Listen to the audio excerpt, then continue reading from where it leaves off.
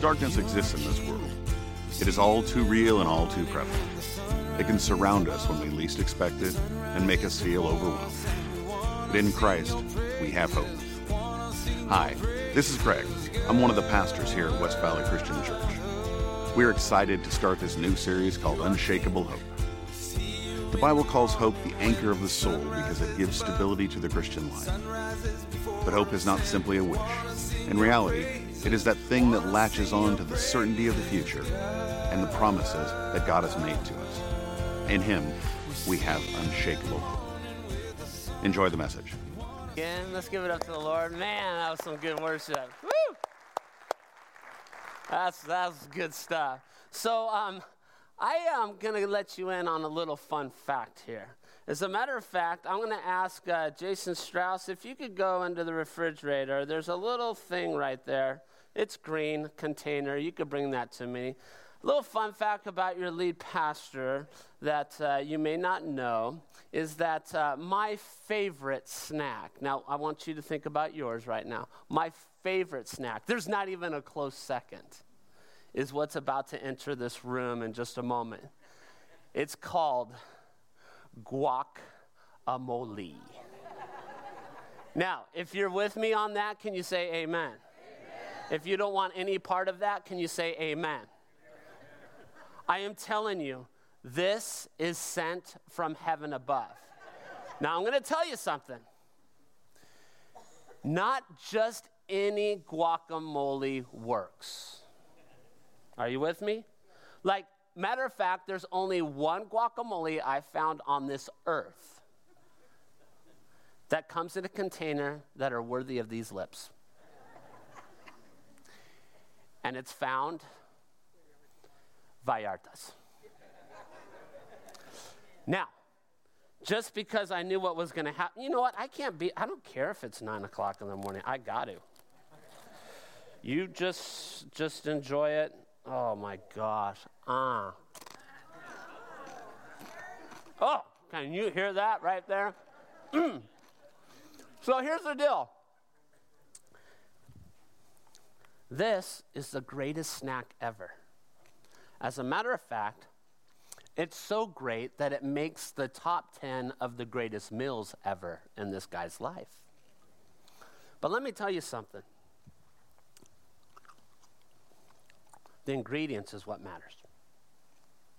Like if some of you, I've been to your house, and again, it's not a bad thing, but you'll take an avocado and you'll smash it with a fork, and you will call it guacamole.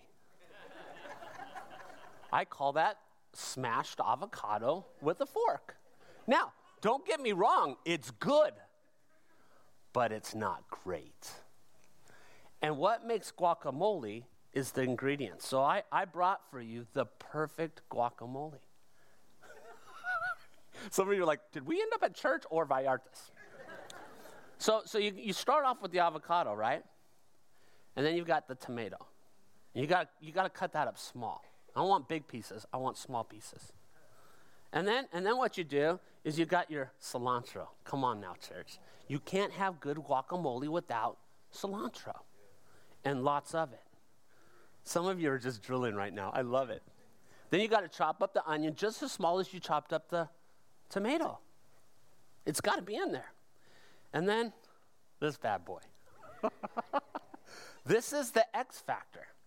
This is what makes your guacamole taste whatever this decides it's going to taste.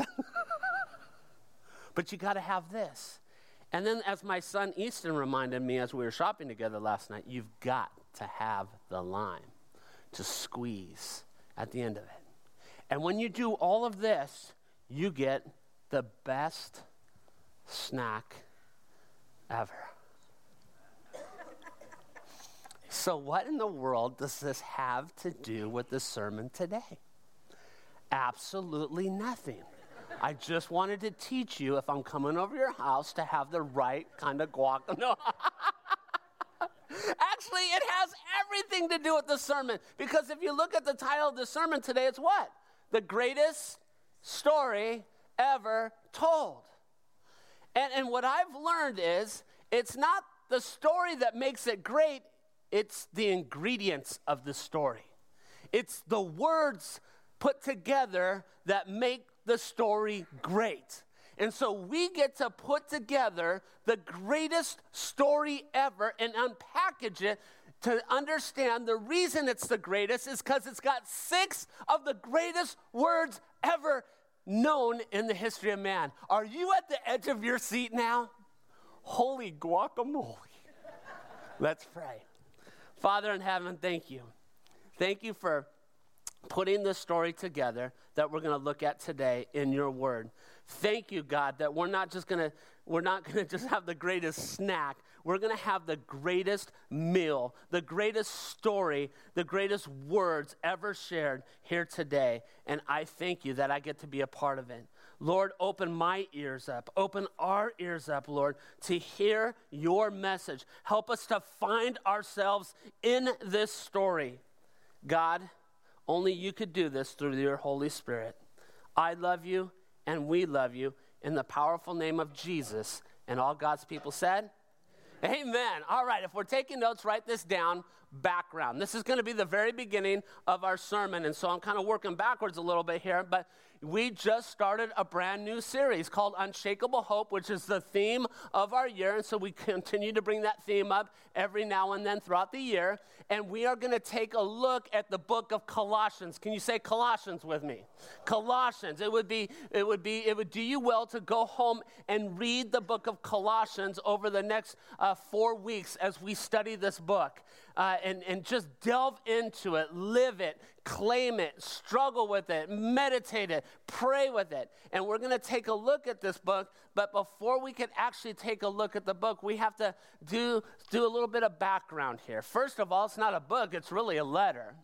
And it's a letter written to Jews and Christian, or Jews and Gentile Christians that are probably new in the faith, that are just life changes all over the place in so many good ways, but with the good comes some bad because these people were being influenced. They were being influenced by what we would call the Judaizers. They were being influenced by pagan thinking on philosophies. They were being influenced by all these outside sources. And really what was happening in Colossae was this young church, although they were on fire for the Lord, were having these outside influences that were saying, okay, Jesus is good, but not good enough. It was Jesus and I think we can fast forward to 2019 and we see some of the same things going. Amen? Colossae, if you want to know kind of where it is, it's the modern day Turkey. It's kind of south central Turkey of today. Like I said, it's mixed with Jews and Gentiles. The author, many believe, was Paul, and Paul wrote this while being imprisoned for preaching the gospel. And one of the unique things is that Paul had never been to Colossae. But he has a friend that has come and let him know about the church, probably the one that started the church, and you'll see this in the text. And he's telling them all the good things that are happening in this church, but he's also sharing his concerns with it. And although the people had never met Paul, I bet you they heard about Paul. He would be a celebrity amongst the churches. And so Paul is in this jail cell reflecting, and you can imagine, and again, I don't know exactly how it was read, but you can imagine the church had come together, maybe like this. Maybe they sang a few songs. They probably didn't have a keyboard, an electric guitar, and they certainly didn't have Michael North.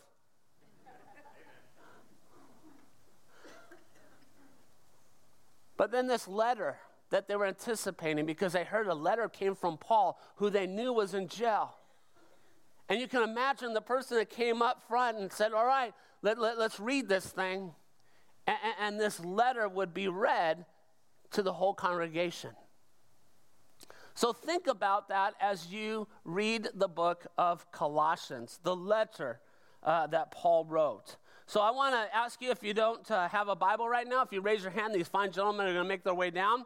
and get you one of these wonderful, life-changing books. And while the rest of us open to the book of Colossians or our Bible apps, and we're gonna get going.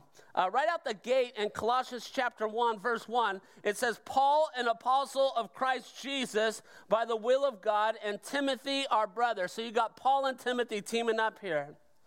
To God's holy people in Colossae, the faithful brothers and sisters in Christ.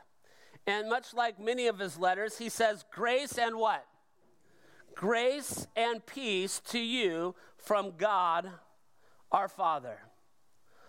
Again, Paul never visited these people, but he was encouraged by them. And this is why this letter is written, because he's encouraged, he wants to encourage them. And you see this by the beginning of the letter here. But he also, like I said, he wants to warn them against false teaching.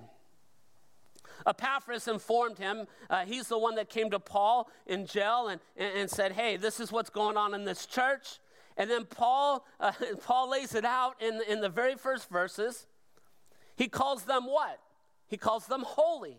He calls them set apart. Now let me ask you this. If a leader had walked up to you, and let's even say a big leader that we respect, that kind of be weird if he did it today because he's passed away, but Billy Graham, I think most people respect him as a Christ follower, God-fearing person.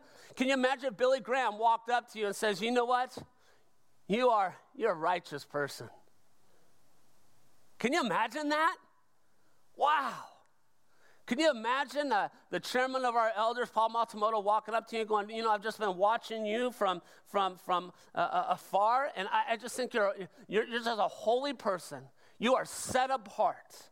And this is huge. Paul's encouraging them, saying, you are set apart. You're holy people. And then he goes on to say this, you're faithful. You've shown and proved yourself to have a commitment to the gospel, even through some of the persecution that you faced. And by the way, it's going to get a lot harder. He didn't put that in there. So, just right out the gate, he's building them up. And then he calls them what? Brothers and sisters. This isn't like, oh, I'm Paul and you're not. But this is a warm, friendly greeting from a guy that so many revered, so many respected.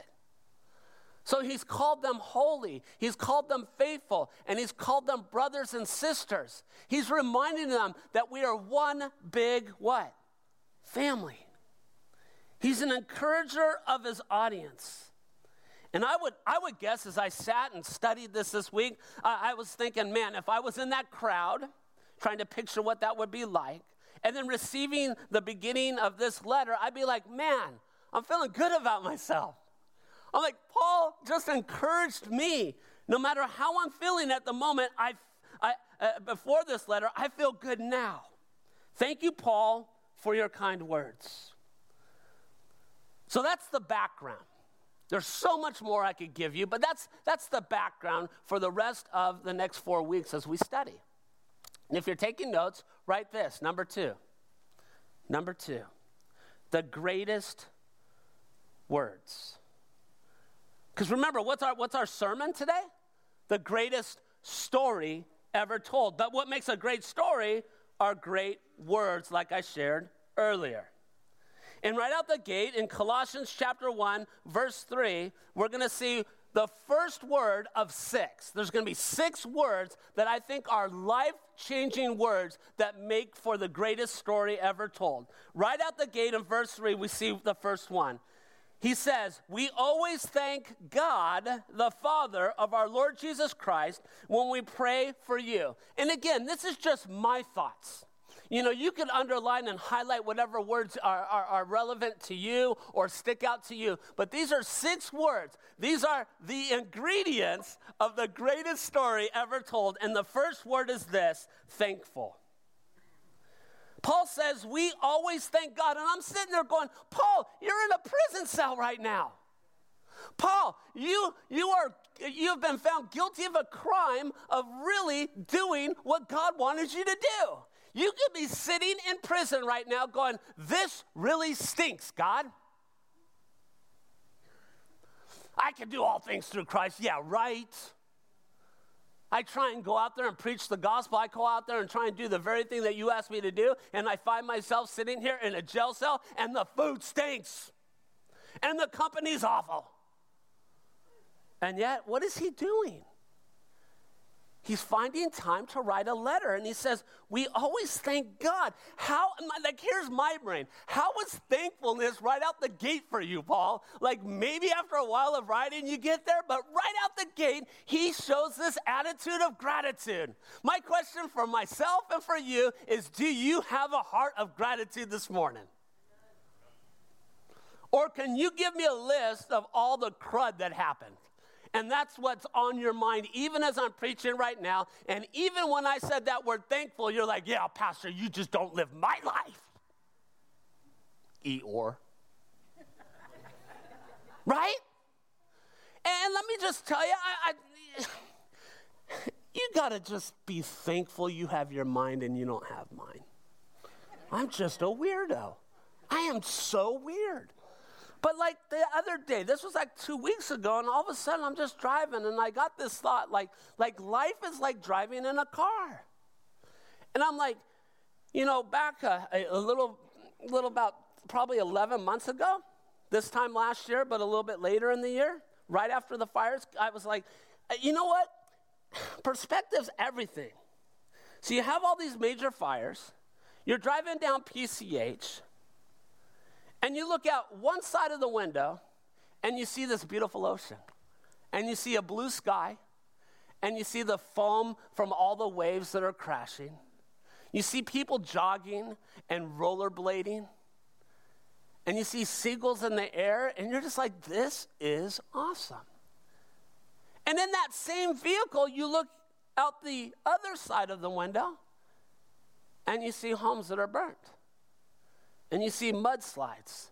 You see road closures. You see police cars. You see traffic. And it's like, but I'm on the same road. But my perspective changes just from looking this side or looking at this side. Does anyone get what I'm saying? And I believe it's the same thing with thankfulness and being thankful. That literally the truth is we all have two windows. And one side we could look and we could just see all the crud that's happening in our life and all the things we wish weren't happening and all the pain that's going on, not only in our lives, but the lives around us and what the world is doing and what our country's doing. And, I live in California, poor us, and all that, and I don't feel good, and I stubbed my toe, and it's Sunday and Chick-fil-A is closed.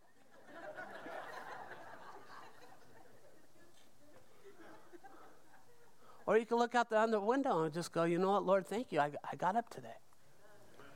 Lord, I seem to be moving a little slower than I did 20 years ago, but I'm glad I'm still moving. And God, for whatever reason, I could see, I could hear, I could smell, as long as I take Claritin. I have a roof over my head. I've been able to eat. You fill in the list. Everyone's list is different, right? But isn't perspective important? So that's why I think this word is absolutely belongs a part of the greatest story ever told. Is thankfulness. I got really weepy Thursday. I was speaking to our vintage group. Man, that's fun. Once a month upstairs in the Sunset Room, they're doing a service for 55 and over, and they sing some old great hymns, and then one of the pastors speaks, and I happened to be the one that was blessed to be able to speak, and I was just overwhelmed by the people that were in that room, just looking at them. And I was so grateful. I could literally probably talk about the majority of them individually and what God has done to inspire me. So there's that gratitude. And I'm tearing up at the end because I'm telling a story of two people this week that called me. Former members of the church that now have moved far away to other states. Actually, they've both moved to the same state, which is ironic. And out of the blue, one on Monday and one on Thursday, called me just to say thank you. And they gave their heart. And you know what that did for this guy? That was maybe a little down and discouraged at those moments. It filled me. Which side of the vehicle are you looking out of? Which window are you looking out of? You see, the attitude of gratitude is so much filling of the cup. Amen. And here's Paul, right out the gate saying, thank you, thank you, thank you. You go on to our second word, and it's found also, he says in verse 3, we always thank God the Father of our Lord Jesus Christ when we pray for you, because we have heard of your faith in Christ Jesus and of the love you have for all God's people. The second word that I think is absolutely amazing to help make this story the greatest story ever told is the word faith. Can you say faith with me? Faith. Faith is being persuaded or convinced that something is true and trusting it with your whole life. Faith is being persuaded or convinced that something is true and trusting it with your whole life. And Paul even goes a little bit more specific here. It's not just faith, but it's faith in who? Oh, you can say his name in church. It's faith in who? And you can say his name out on the streets, by the way. It's faith in who? And you can say it at the village over there. It's faith in who? You can even say it at Dodger Stadium. It's faith in who? Right? It's faith in Jesus Christ. This is such a powerful word, my friends. The word faith makes up one of the most important ingredients of the greatest story ever told. Hebrews says it this way in Hebrews chapter 11. Hebrews chapter 11 verse 1 says, now faith is confidence in what we hope for and assurance about what we do not see. My friends, one of the greatest struggles I have in my own life is that I want to know what I'm pressing on towards.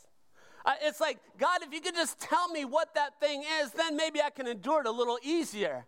And God's not the one that's going to show us the whole map. He's not going to show us entirely what the road looks like and all the different stages of good and bad on it. God says, you only need to focus on me and I'll take care of the rest. And my question for my own life is, do I have a living faith in Jesus Christ today? And as I have to ask that of myself, I ask it of you today. Do you have a living faith in Christ Jesus? And I don't mean that decision that you made when you were 12 years old, when mom and dad were maybe pushing you down the aisle and you came down and said yes to Jesus. Or you were at a camp and you heard an amazing message and you gave your life to Jesus and you were no longer that person that you used to be. Or maybe you're 52 years old and there's a situation that happened in your life and you got into God's word and you surrendered your life to him and were immersed in him and you called him Lord of your life. Praise God for that day. But what are you doing today? Do you have a living faith in Christ Jesus today? Are you pressing into him today with your finances, with your relationships, with your addiction, with your struggles, with your joy? Are you having a living faith? And this is what Paul is saying. Paul is saying, guys, I'm excited about your faith in Christ Jesus. And you know what I could say as one of the leaders here of this church? I am excited about your faith in Christ Jesus. We started off our staff meeting this Tuesday. We meet every Tuesday, 9 to 10:30. If you want to pray for our leaders of this church, that's a great time to do it. We're all together, the staff, from 9 to 10:30, except for those meetings where the boss makes us even go longer. We started off that meeting. And I said, I just want to take some time. I want us to go around this room and let's talk about people in our church that are on fire for the Lord and lives are changing. I don't know if it was close to a half hour or so, and I had to put a stop to it. Because we had one story after another of people in this church that are inspiring us. Because they are pressing into God, into Jesus Christ, with a living faith. My friends, I don't know what you're facing today. I don't know what the road looks like. But the greatest story ever told has thankfulness in it, and it has faith in it. You read the rest of the chapter of Hebrews chapter 11, you're going to find out about Noah and his faith, and Rahab and her faith, and Joshua and his faith, and David. And then, we're coming up to Christmas. You know why? Because I went to Costco, and they got 5 aisles full of Christmas stuff. That's how I know it's almost Christmas. And we're going to hear the story about an amazing woman. Her name is Mary, right? And you talk about faith. You remember that visit from the angel, and he says, "Man, you're gonna give birth to a child, and yeah. By the way, I know you're a virgin, and you're gonna name him Emmanuel. He's gonna be Jesus, and he's gonna be the Savior." And this little 13, 14-year-old girl's like, "What?" And then after a bit, she's like, "Whatever you say, let it be." And then she sings a beautiful song, amen? She didn't know what the road looked like, but she knew who the God that owned the road looked like. The greatest story ever told has 2 beautiful ingredients. Thankfulness, that we see in the book of Colossians here at the beginning, and faith. If you go back to Colossians, you see this. Verse 4, because we have heard of your faith in Christ Jesus and of the love you have for all God's people. There's the third word. I have all these just highlighted, underlined in my Bible. The third ingredient is love. You see, faith is only the beginning, my friends. But faith ought to produce love for others. We see it over and over again. You've heard it over and over again in Matthew chapter 22. The greatest commandment is to love God, but then it's to love our neighbors.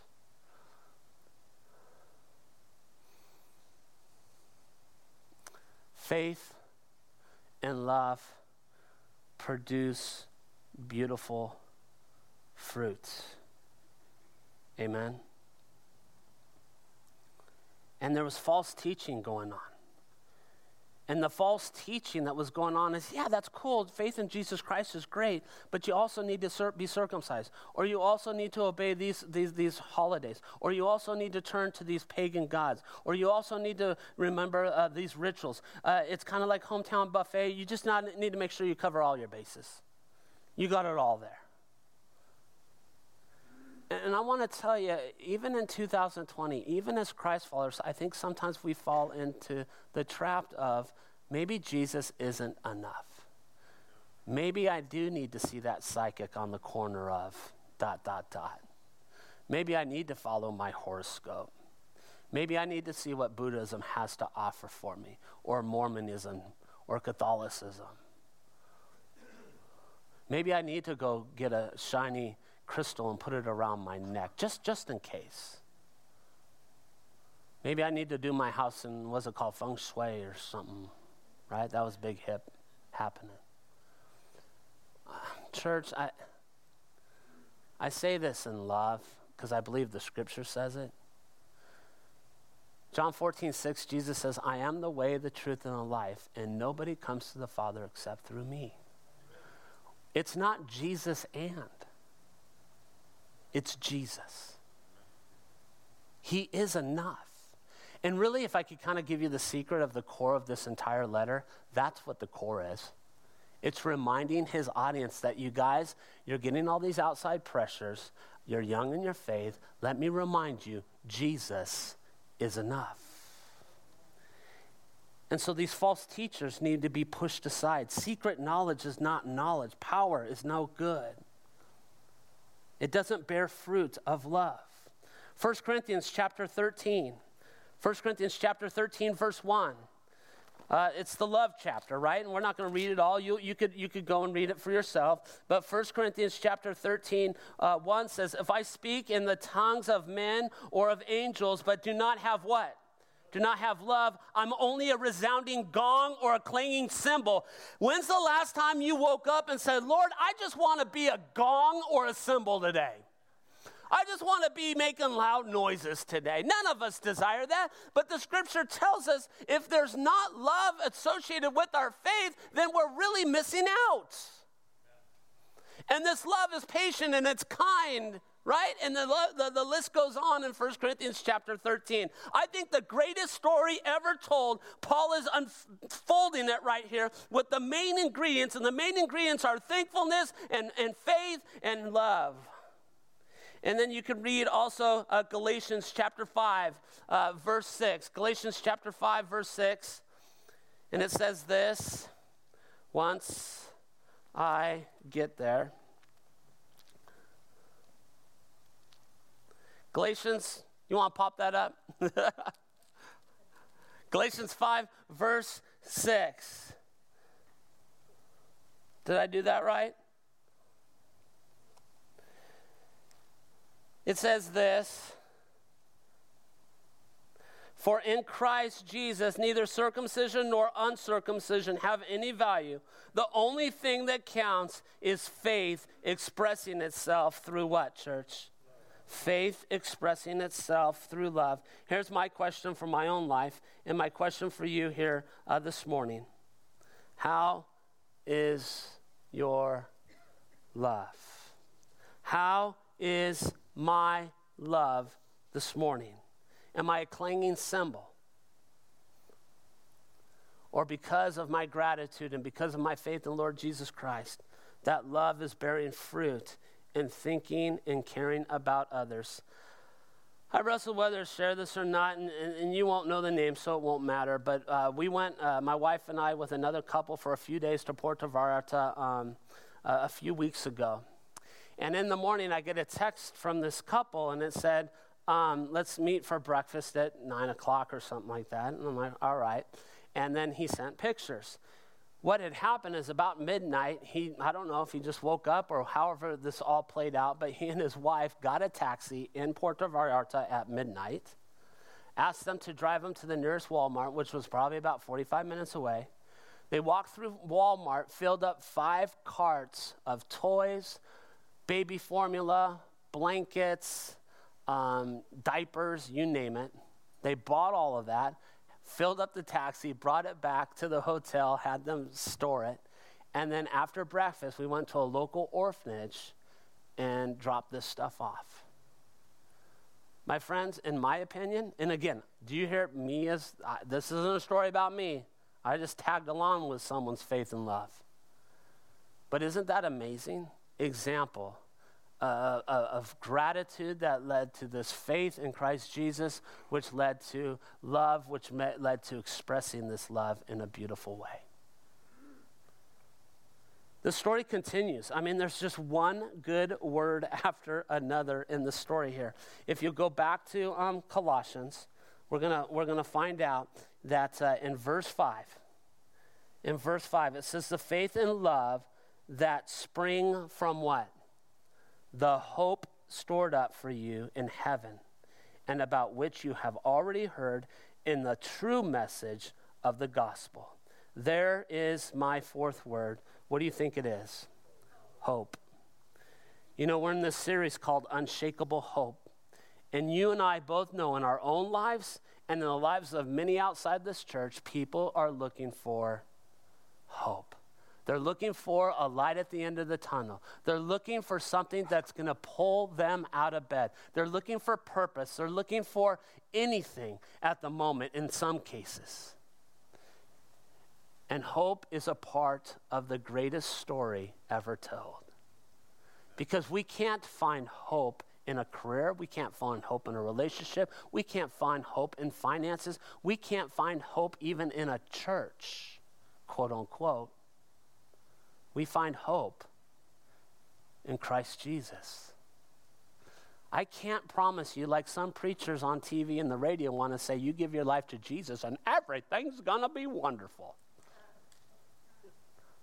You know what I've seen sometimes? It gets harder when you give your life to Jesus Christ. That doesn't preach well. Just saying. It's like a car salesman going, this is a car, but it ain't running. I'll buy it. Right? But that's just real.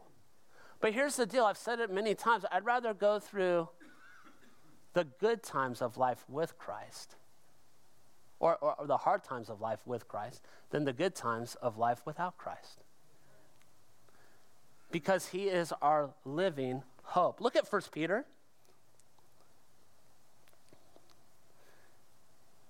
If you go to 1 Peter, and we're going to go to chapter 1, verse 3. Praise be to the God and the Father of our Lord Jesus Christ. In his great mercy, he has given us a new birth into what?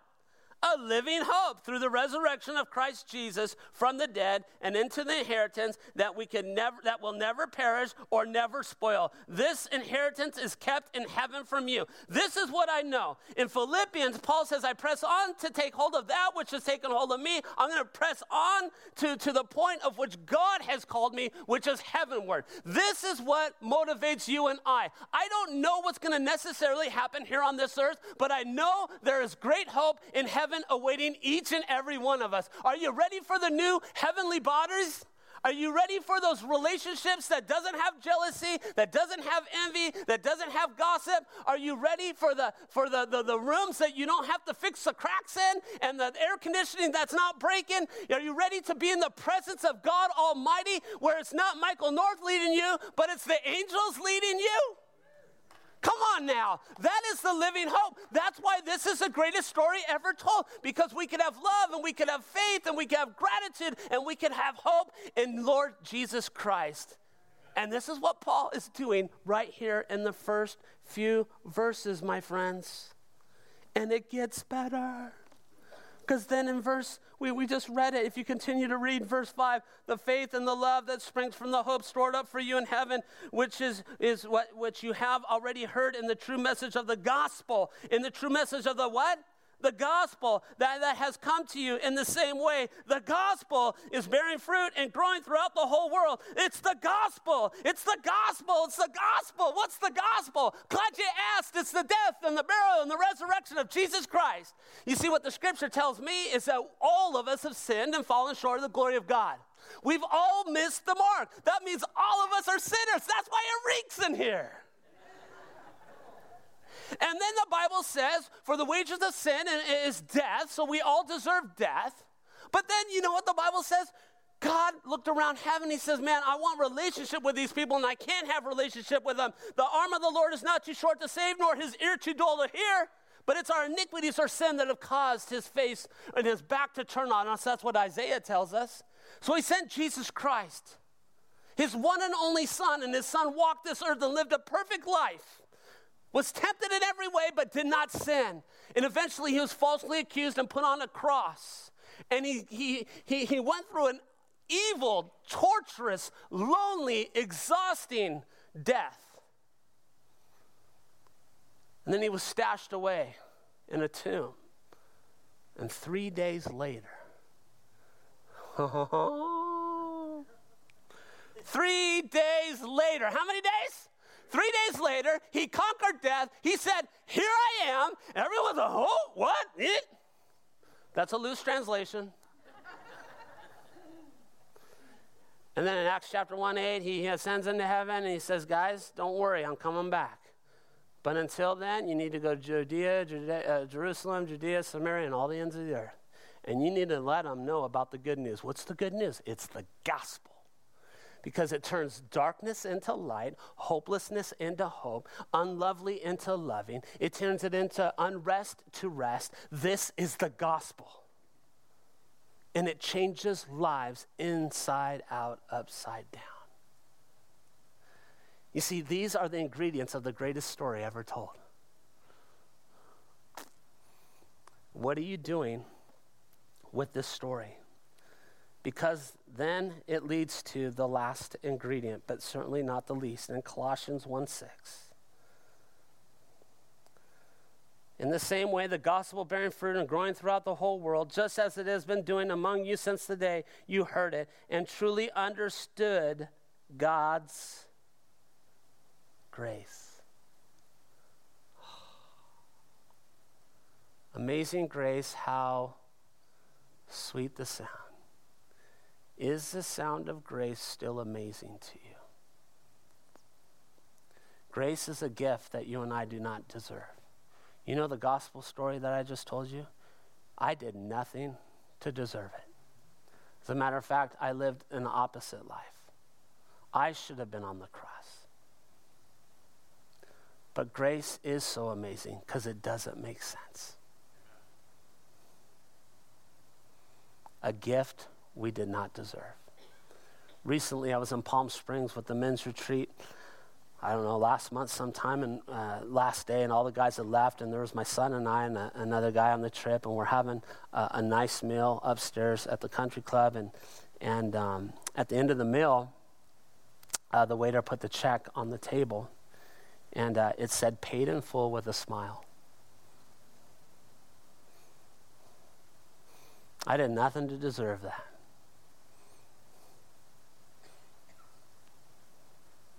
But someone spontaneously, graciously gave me a gift, and my son and the guy that was with us. Now, church, the bill I racked up in Palm Springs does not compare to the bill I've racked up with unrighteousness. And Jesus stamped my life with his blood, paid in full. And he did your life. I want you to read the rest of the verses this week up to through verse 14, and then next week we're going to go 15 through the end of the chapter. But this week I want you to think about the ingredients that makes up the greatest story and how that impacts your life. Faith, love, hope, gospel, grace. And let me close with this. It's not a story to be read, but it's a story to be lived. It's not a story just to be read, but it's a story to be lived. Live it, love it, and tell it. God, thank you. Thank you for the guacamole you gave us today. Thank you for feeding our soul with everything we need. We thank you for faith. We thank you for gratitude. We thank you for love. We thank you for hope. We thank you for the gospel. We thank you for grace. It's in Jesus' name, and all God's people said.